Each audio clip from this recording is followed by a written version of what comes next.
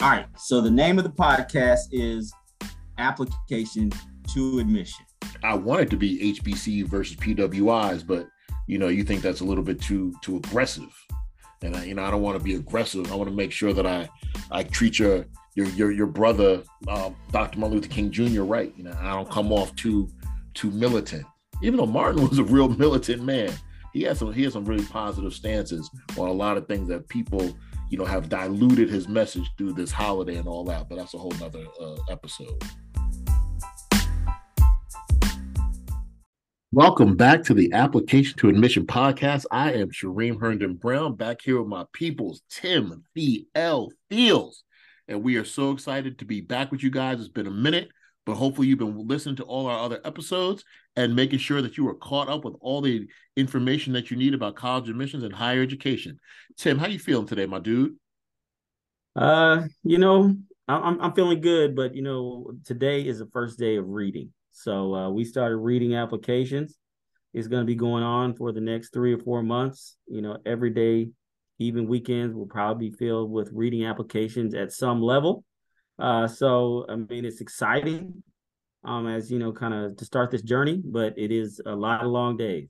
But that's what you get for being on the admission side. My application, you wasn't crying me a river August through November, October. When you saw me grunting it out with my clients, August, September, October, I was doing the application side. You were saying, man, let's get it in. Now I'm going to tell you, November, let's get it in. You can't match my energy with that? I didn't say we weren't going to get it in. You asked how I was doing, and I let you know how I was doing. Honesty is the foundation to most relationships. So, we got people listening. We got some stuff coming up. We are going to continue to put out podcasts. We're going to continue to put out newsletters, blogs, share information about the Black Families Guide to College Admission. We're going to continue to do all that, but that doesn't take away that these files are on my neck. Okay, fair enough. Actually, you mentioned it. Timothy L. Fields, my man, my dude, my co-author. Tell me a little bit about the Black Families Guide to College Admission and its recent success. It's been out now for 60 days. You've been grinding. We've been grinding. How are you feeling about this piece of college admissions literature that you've put out into the space? What's going on with that?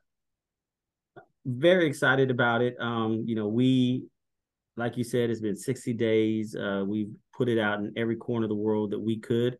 We want you all to continue to share on your social media networks, platforms about the book. We got an email today from Johns Hopkins University Press. We've sold over 4,000 books, and they expected that we would only sell 5,000 the life of the book. So 60 days in, we're almost exceeded our goal. We couldn't do it without you all. But I think the most important thing is we want to put information out there in the world to help you navigate this process, no matter where you're at, how early you're on in the process. You may have somebody in elementary, middle school. You might have a senior. There's something for you in this book, not only for Black parents, but we will continue to say for allies, educators, anybody who wants to support Black families and students in the process. There is something for you. So we're very excited about it, but we are only in the first quarter. There is a lot more that we have to offer. We want to continue to put the word out. All of you that follow us, obviously you know about it, but there are a lot of people who don't. So gift it, share it, tell somebody about it. It's a great resource. And let me also just throw this out there. We want to make sure we give information, like you said. It is now November, early November. We want to make sure that families, parents, you're on top of the financial aid deadlines. The FAFSA came out in October. The College Scholarship Service, the CSS profile, College Scholarship Service profile is also now available. These are two of the most fundamental pieces of information that you need to file for financial aid. Please do not be late. Please, do not allow your child to apply to college and you not handle what you're supposed to on your side. So again, go to FAFSA.gov, FAFSA.gov. CSS profile you can find at thecollegeboard.org. Please, please, please do not delay on making sure that you have the financial aid information that you need. You can also go to our website. Our website is understandthechoices.com, where we have resources, and some of them are regarding financial aid. So please make sure you check that out. And just on that, for the parents that are out there we talk a lot about what students need to do. We talk about students need to do well in school. Students need to put together applications. They need to write essays. Maybe they decided to sit for the SAT, ACT. They need to get letters of recommendation. All these things that we put on the student to do. Parents, beyond supporting your child in this process, you need to get these documents in on a timely fashion. Deadlines matter. So, this is up to you. How much students get is contingent upon you submitting your tax documents. If for any unfortunate reason, maybe you and your partner aren't together, maybe y'all don't even like one another, we don't need to worry about that. Get the documents in for the best for your child. The financial aid offices, really don't care about your business. They don't like, ooh, they split up. Ooh, they make this. No, they don't care. They just want to know. Give them the information. Give them the information so they can help your child. So, it's not about you. It's about supporting your child in this process. And this is what you as parents and guardians have to do. Speaking of which, we have the next part of our program today is going to be a special guest. And I can't even tease it out enough because she's going to highlight so much of the current events, so much information, give us so much information about the recent current events regarding college admissions and race-conscious admissions. A lot of you have been either reading about it in the news or you're aware of it, regarding certain news outlets, media outlets. But, the Supreme Court hearings were this past week, October 31st, and there's a lot of good stuff that you need to know about race-conscious admissions and how it might affect you, students, or you, parents, as your children are applying to college in the next few years. So we have a special guest that we're going to make sure you listen to, and believe me, she is a wealth of knowledge when it comes to the subject. Tim and I know a little bit. Tim knows more than I do, but our special guest is really one of the preeminent people moving and shaking around this issue in college admissions and higher education. So please listen up, make this, as much as Tim and I love to joke around a little bit and sprinkle in information every now and then, today's program is really going to educate your mind, give you a lot to think about, and make sure you use it to help your child navigate through the college admissions process. Again, welcome to the Application to Admission podcast, and stay tuned. Listen up. Let's go.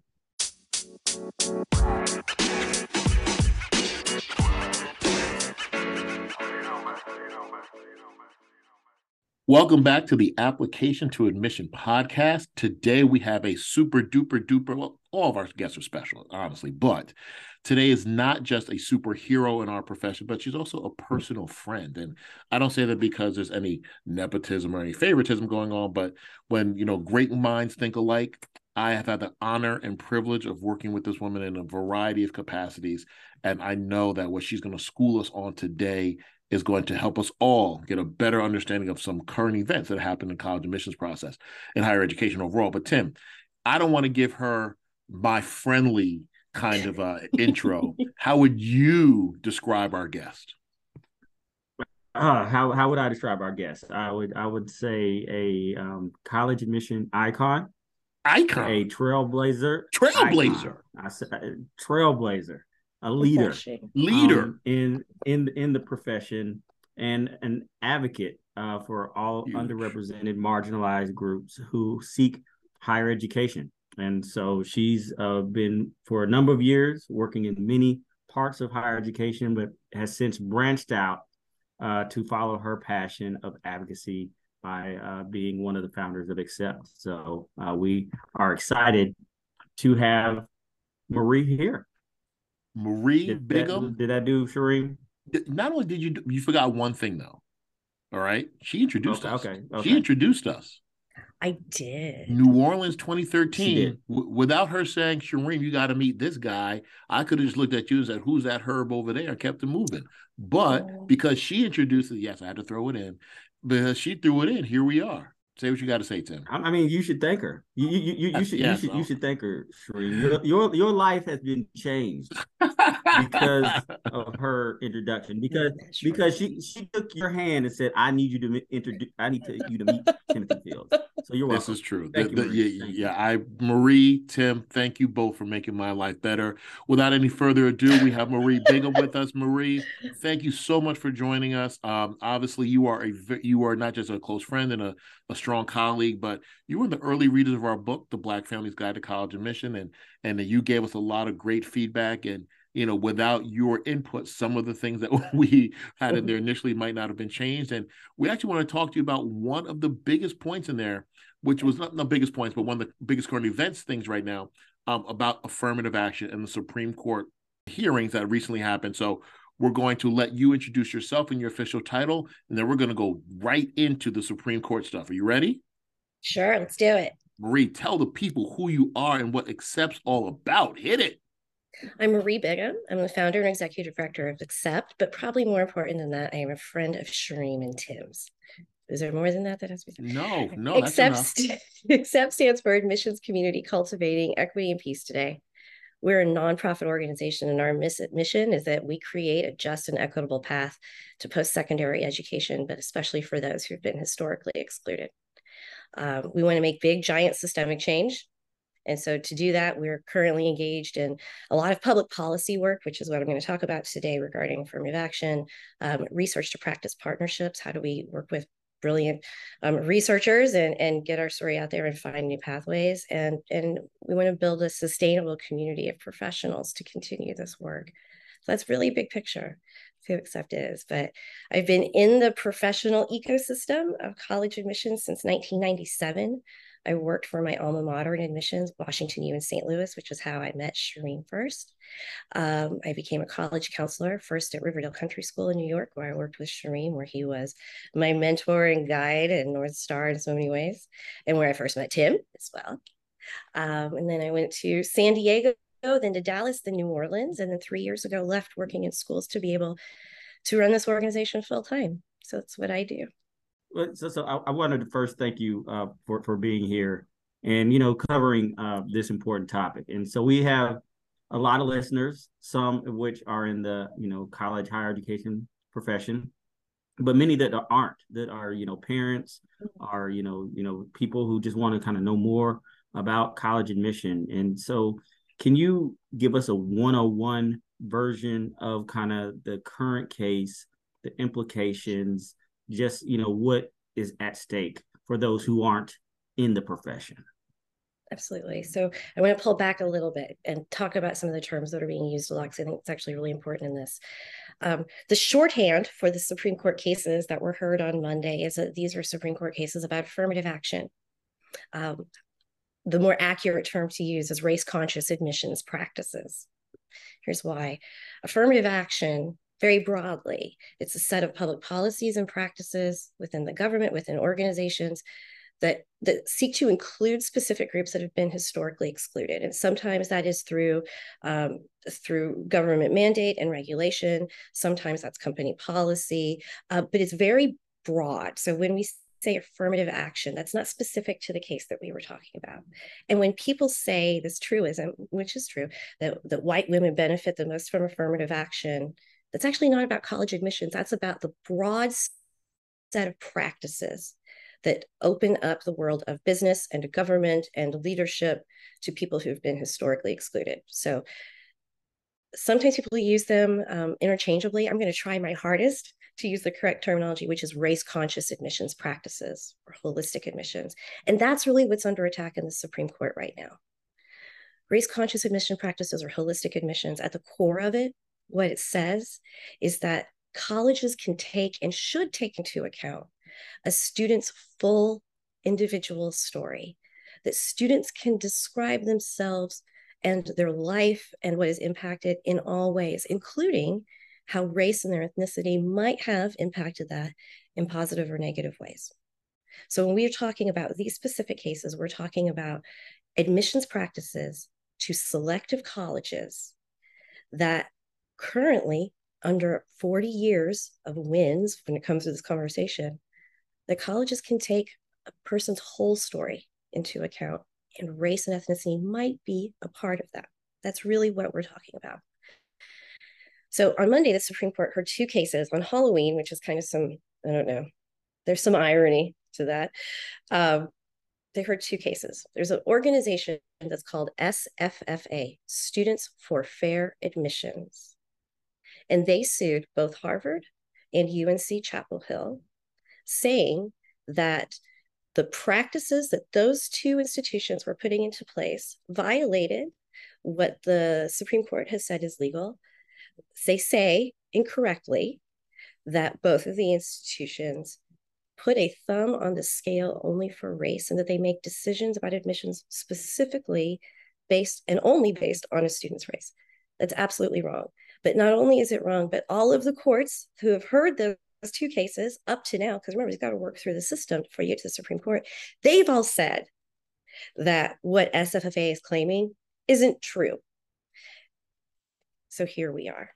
I think, and we'll get more into the detail, but I just have to be really honest. I think that the outcomes of those two cases could dramatically and negatively change higher education for all students. So those are the big things we're talking about today. When you say change in terms of admission, but obviously the matriculation, students who are on campus, give us both ends of the spectrum. When you say change negatively, what's the worst that could happen out of this? Or in defense of, the I guess, what are the prosecutors or the people who are suing? The plaintiffs. What is the best? The plaintiffs. There you go. Thank you. What is the best case scenario in their opinion? So give us opposite ends of the spectrum on both, please. Sure. And let me start by saying I'm not a lawyer. I don't play one on TV. Never went to law school. And so all this conversation, let's keep that in mind. And I had a really brilliant legal team who worked with Accept to write our Friends of the Court brief. So let me just put that out there over and over again. I'm not a lawyer. Let me say that. So what could possibly happen, right? I've been thinking about this like glass half full, glass half empty.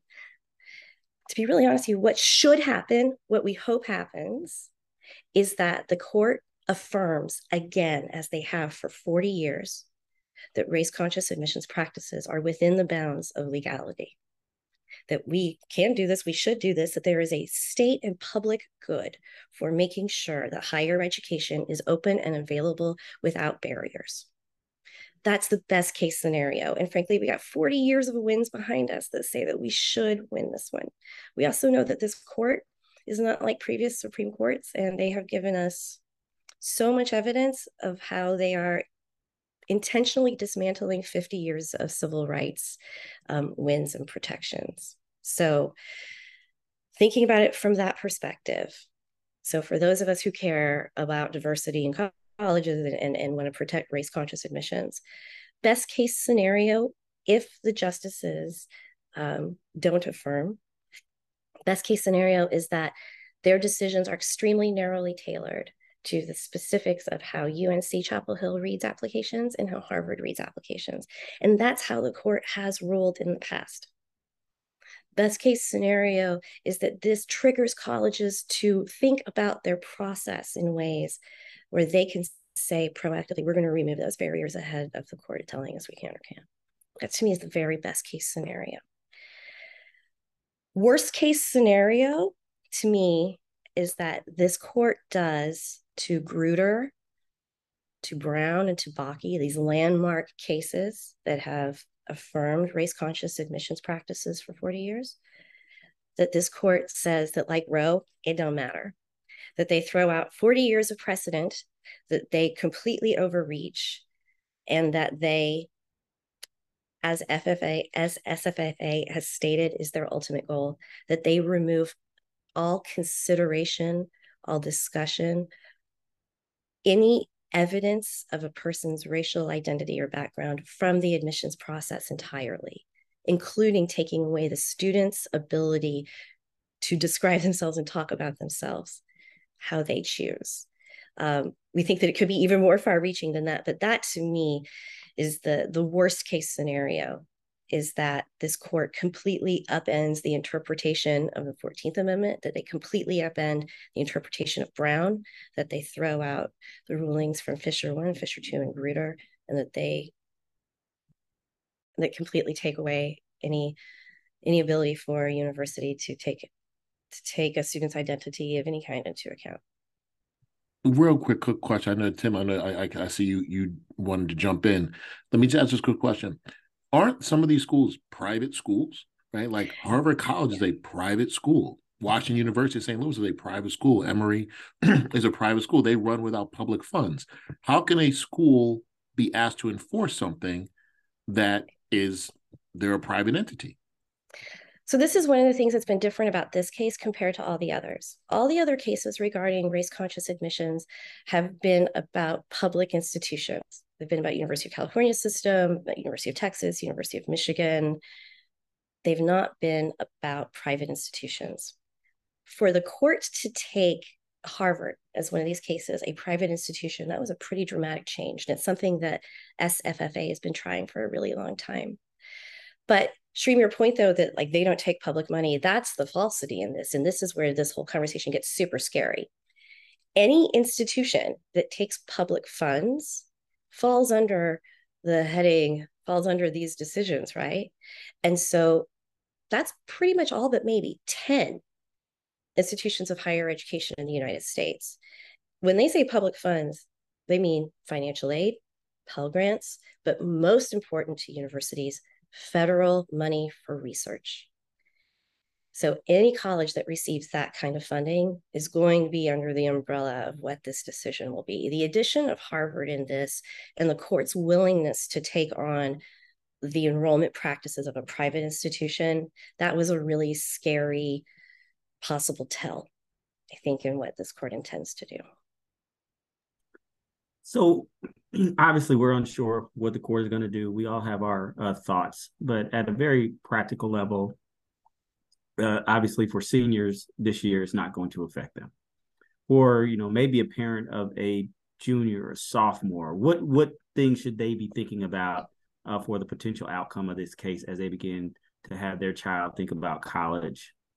Yeah.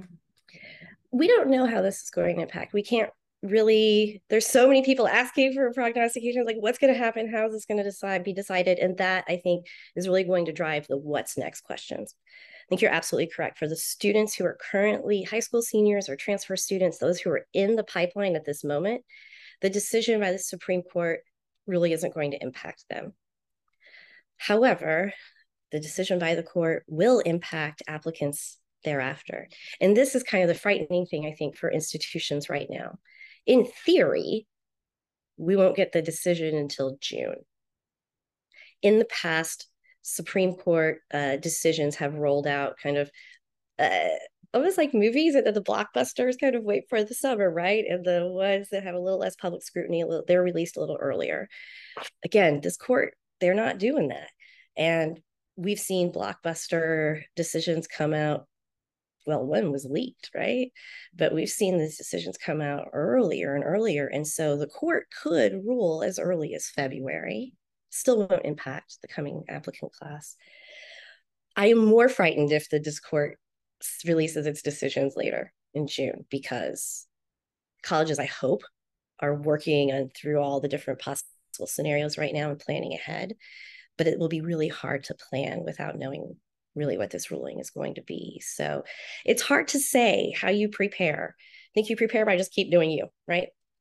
And by listening to great folks like you guys and listening to counselors and paying attention. I do think one of the things that I hope students and families and applicants of all backgrounds do right now is that they learn as much as they can about this and apply public pressure, right? Like they get out there and they say, no, race-conscious admissions is good for everyone. Diversity is good for everyone, right? This is an important thing. So I think, to me, one of the best things that families can do to prepare right now is to learn as much as possible about the current situation and speak up as much as they possibly can in support of race-conscious admissions. So thank you for giving us such a great, clear, rich snapshot of all that's going on. We know that you were down in Washington, D.C. on Halloween and protesting and having your voice heard. We thank you for that. Curious to know, were there voices out there on the other end of the spectrum who are saying, make this ruling? Like, what's the engagement between those who are saying diversity is great, race-conscious admissions is necessary, and those who are skeptical of it or anti? Were they out there as well? And what is the quote-unquote argument? You've told us what their argument is, but how's that energy You know, and where do you think the Supreme Court, where do you think that, where, how can they be swayed either way by listening to those voices? Yeah.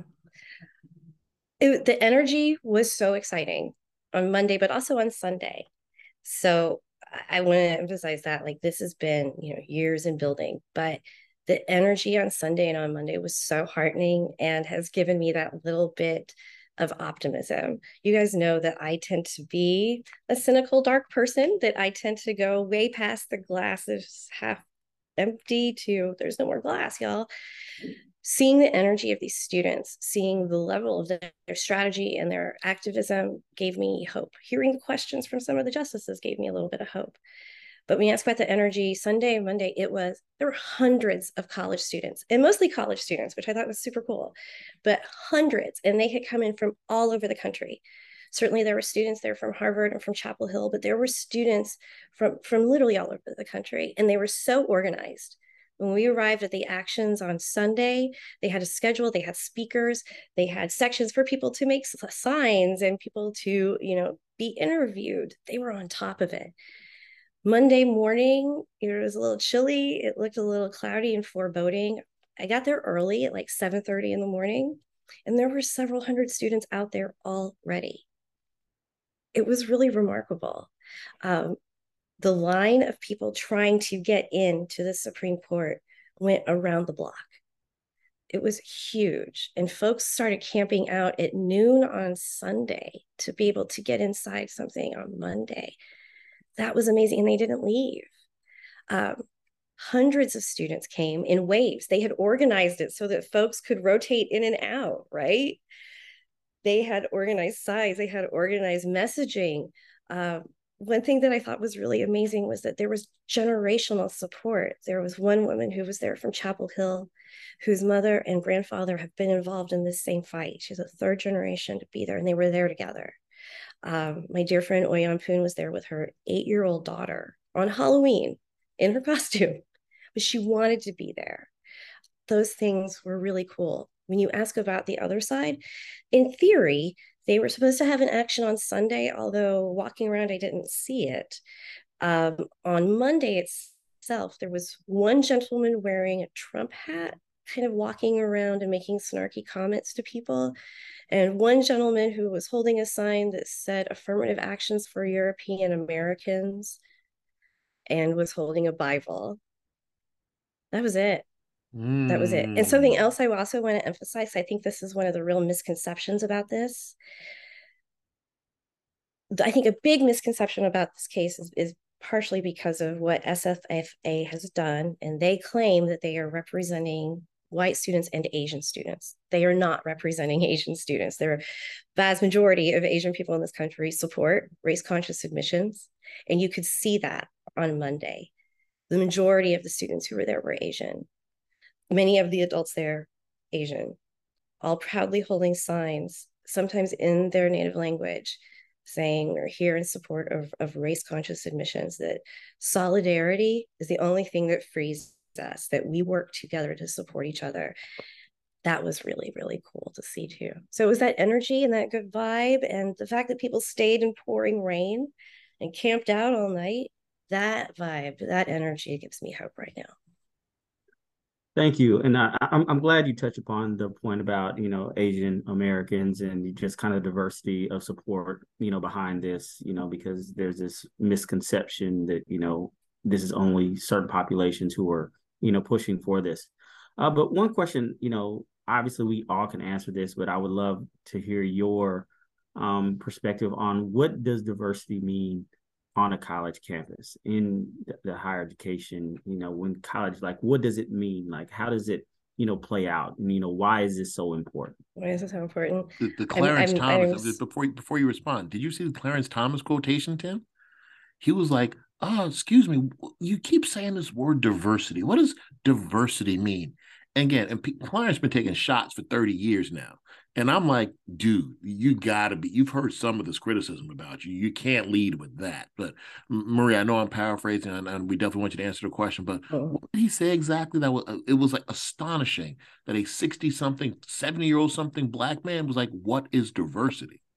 And he asked that question to almost every single defendant, almost every single lawyer. And what's even more gross about that, and fact check me because I was told this by some of the lawyers outside, but I don't know this to be true 100%. He spoke more and asked more questions on Monday than he has the entirety of the time on the bench otherwise. Clarence Thomas is notorious for not asking a single question, sometimes for entire terms on the Supreme Court. He was chatty on Monday, and he asked that question over and over and over to the point where those of us who were all huddled around phones outside listening to the live stream, like it was first it was eye rolls, then it was loud shouts of like, "Are you kidding me?" He kept asking, "What is diversity? Is it just something nice?" To me, here's what diversity is on a college campus: that a student can walk into any space and not be the only person who looks like them. That a student can enter any space and know that there are some people in there who understand their story and their lived experience without having to defend it. That diversity is belonging. It's not just opening the door and saying, being tokenized, one of you can come in, but it's seeing that you are meant to be there. And you can see that in how many other folks with similar experiences and identities to you are there. Diversity is not, and I think this is something that was hammered over and over again in the case, because it's illegal. It's not a quota. It's not X number. I think the question regarding timeline kept like, when will we know we're done with diversity, when we've hit those magic numbers? Because our community, our nation's population and demographics keep changing, that answer is going to keep changing, right? Questions about diversity have to be flexible and nimble because this country will keep changing over and over and over again. So I'm not going to pull a Sandra Day O'Connor and say we should be all finished with diversity in 25 years. I'm not going to pull a Clarence Thomas and say, here's the magic answer. It is, like so many things, something that is constantly fluid and changing. But I think, to me, the core is that answer to that is diversity in college is when broadly, students can enter a space and know that I belong and feel that I belong and have others supporting me in that belonging. And I appreciate that because, we're about to start reviewing files. Actually, should be reviewing files right now, but we'll get to that. But we've been through 7 days of reader training, and in that reader training, this is a point that continued to come up. How are we formulating a class? What things are we going to look at? What is holistic admission? It is not just a GPA. It is not just a test score somebody chooses to submit it in a test in this test optional world. It's not just their essays. It's what are they going to bring to the campus? What life experiences did they have? And these are all things that obviously we at Emory, but many college and universities throughout the country value. That's very, very important to creating a community, to have that space in which you speak of, to where somebody can walk into the classroom and they represent their own individual perspective. They are not the only person like them. And people have multiple identities. Like we're not just talking race or ethnicity. We're talking about, what is, I'm from Iowa. Like, I'm Christian. There are any number of things. And I think this is all, very important. It's something that, in reader training, particularly, my position at Emory, kind of leading these diverse initiatives that, continue to hammer home like these voices are very, very important. So I appreciate you saying that and all the work that you all are doing at Excel. Well, thank you for putting in that work. I mean, 7 days of reader training is a lot. And it's hard work. I'm sorry to interrupt. Race-based admissions is what the Supreme Court hearings are about, period. Race-conscious admissions. Race-conscious. And that's it's a fine point, but it's an important one because I think race-based assumes that a person's identity will be the final step in getting them in, or that is the key factor. Race-conscious admission says, I understand this is a part of your life and might have impacted in significant ways or not. So sorry about that. No, all good. But that doesn't, two parts. that doesn't equal geographic diversity. So the word diversity is still allowed to be used for geography, meaning that schools in Maine can actively recruit students from Yeah. Arkansas and be like, they bring something different to our campus. Well, Interesting.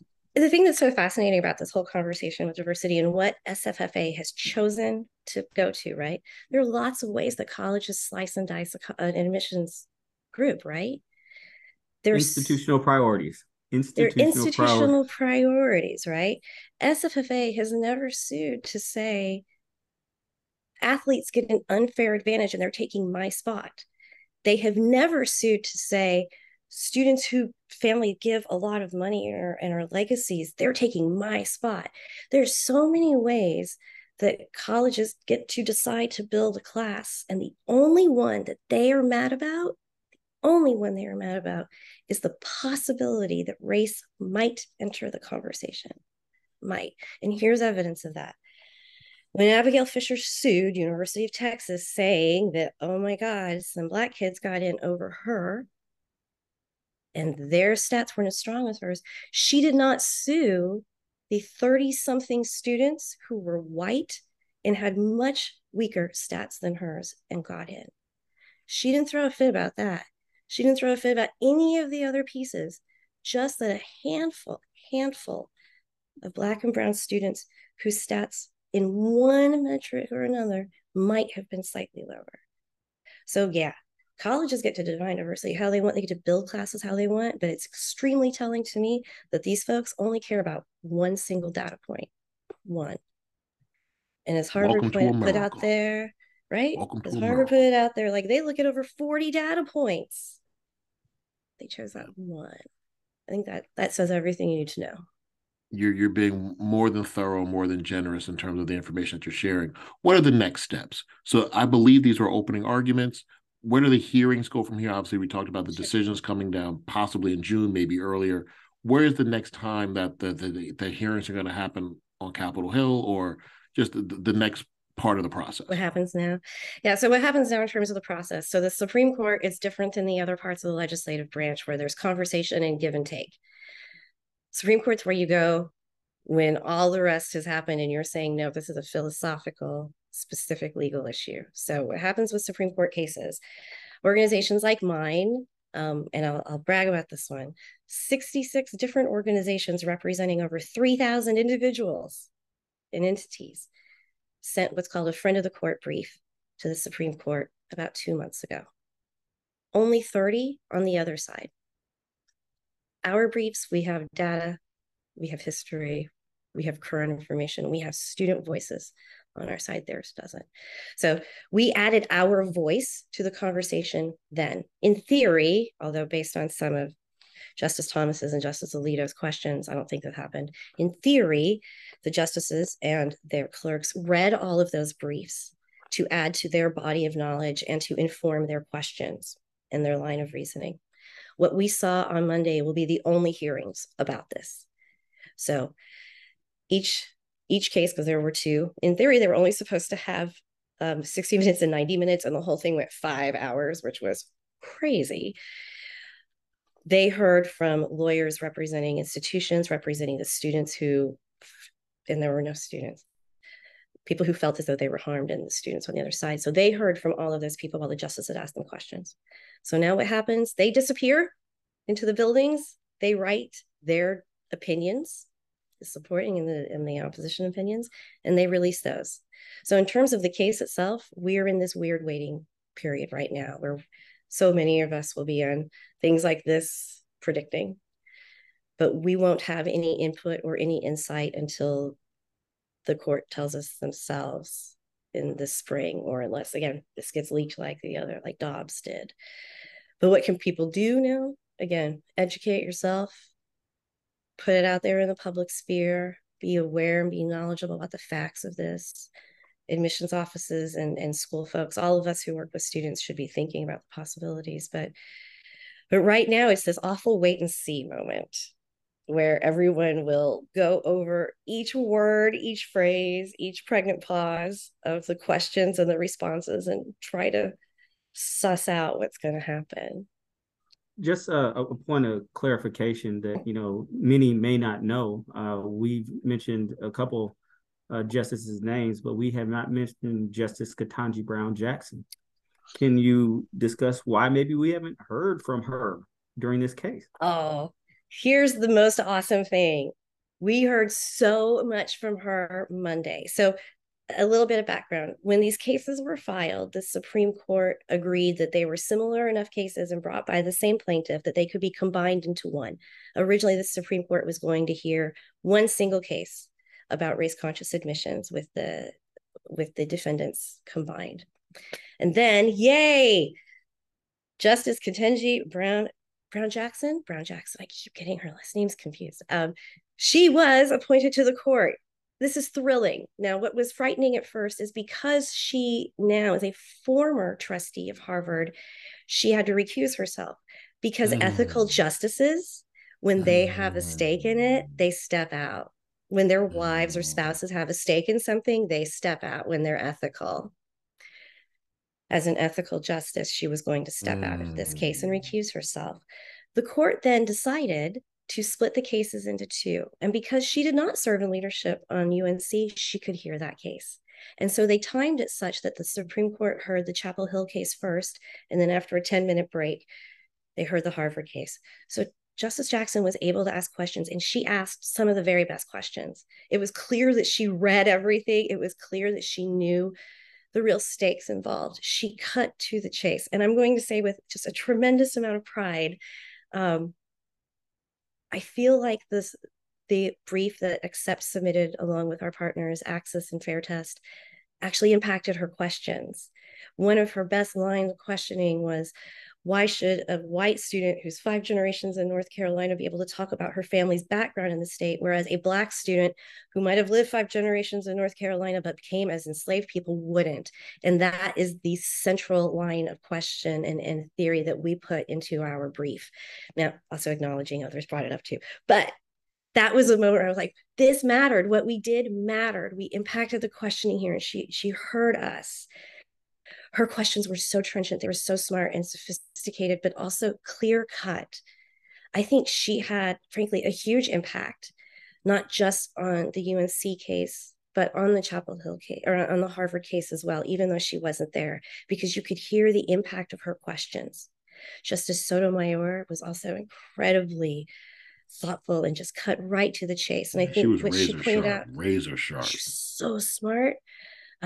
Justice Kagan really demonstrated that, hey, she used to be dean of Harvard's law school. She knows how selective admissions works, right? To see the 3 of those women really have an understanding of how this works, but also the real true impact. They were the ones who pointed out this isn't just about college admissions, that this is about business leaders. This is about military. This is about communities, right? Like, college degrees are important for many, many reasons. And it's who follows and what you do afterwards. And I'm so grateful that she was there. I'm so grateful those other 2 justices were there to ask those hard questions, those thoughtful questions, because it really made up for the other questions that came up other moments. Also, can I just share a little piece of please. This is your world, honey, your world. I was not in the room. However, it was shared with me by several that Justice Alito fell asleep at one point during the hearings and had to be nudged awake by Justice Kavanaugh, and that, again, this went way over and there's no lunch break for them, that apparently Justice Thomas did sneak away for his own little private lunch break, whereas others did not. So that's my little tidbit of gossip from the inside that, again, I did not witness myself, but was shared. Hot takes. Breaking news on applications to admission. Kelly Clarkson, Wendy Williams, watch out. Here's Marie.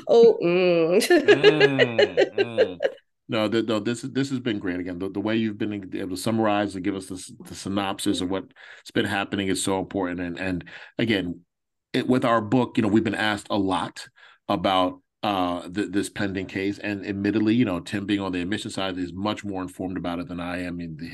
They have staff meetings about it and things of that nature. But I will play the application side, and particularly an independent consultant. I don't have the cohort of colleagues to talk about on day to day, so I don't feel as informed. So I appreciate both of you for kind of keeping me in my nose to this stuff, because It is something that's going to impact me professionally as I continue to work with more families of color. It's going to work, affect me possibly as a parent.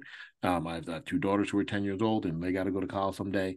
And I'm still a Black person in America. And guess what? I'm a human being who cares that other human beings get opportunities. So this is great information, and we cannot thank you enough. Tim, I feel like I want to wrap up to be, considerate of time, but I want to make sure. Do you have any more questions for Marie? Because again, she is such an icon, trailblazer. What do we, the other things we want to make sure that we, since we have her here, let's keep it going.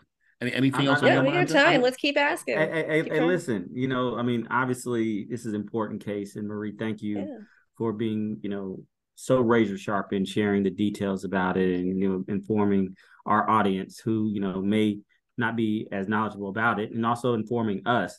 But I'm gonna go all the way left. Sharif, she's a sneakerhead. Whenever I see Marie, you guys I gotta make sure the sneakers are tight. So you might have some flip flops on, but like what we working with, Marie? So today I am in Birkenstocks. It's hot here. The Aaron Jesuses. Yes. Yes, there you go. I'm going to keep that one.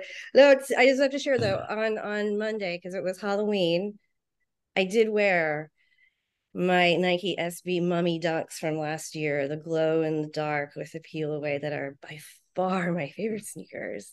I have no idea what that means. Very, very good to be. Hey, our stock just went up. You know what I'm saying? Somebody in the audience be like, yeah, that's the type of people they got on here. Absolutely. I gotta be honest. When the college students, when they were like, "Ooh, how did you get those?" Like, I felt really good. I was like, I'm maybe perhaps a little bit cool. Just your daughters know, Shireen. Which one of your daughters is a sneakerhead? Sai is a huge sneakerhead, to the point where she went to a sneaker con and was overwhelmed to the point of just kind of hyperventilating. There was just so much energy in there. So it's a lot. But Marie, Tim, I'll let you guys connect on that sneaker stuff offline. I'm glad the 3 of us who were involved in applications and admissions and accept and doing the right thing for so many students across the country and the world potentially had an opportunity to chop it up over such an important Supreme Court hearing. Marie, you and I talk all the time.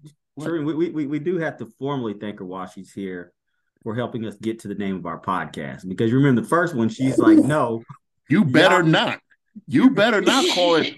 We can't even say it. I don't even want to say it because just to have it ringing in her ear. So yes, again, we owe you for introducing us, for the name of our podcast, for scissoring up our book. Marie, again, icon, trailblazer, advocate. You are who you are, and we appreciate you on so many levels. I gotta tell you, like, the 2 of you play that role in my life so many times too. And I think that's it's just important. It's important as not just in this professional space we occupy, but just as adults, that you have people in your life who you trust, who that feedback, anything, like, it comes from a place of love, and it comes from a place of care, not from a place of trying to tear someone down. And the 2 of you have been that for me, and I am so grateful for these relationships, like really incredibly grateful. Marie, when I tell you he got the revisions back, he called me up. He said, we need to start all over. Marie thinks the book is we messed up. We can't say that. Let's step back a moment. Me, dramatic? Never.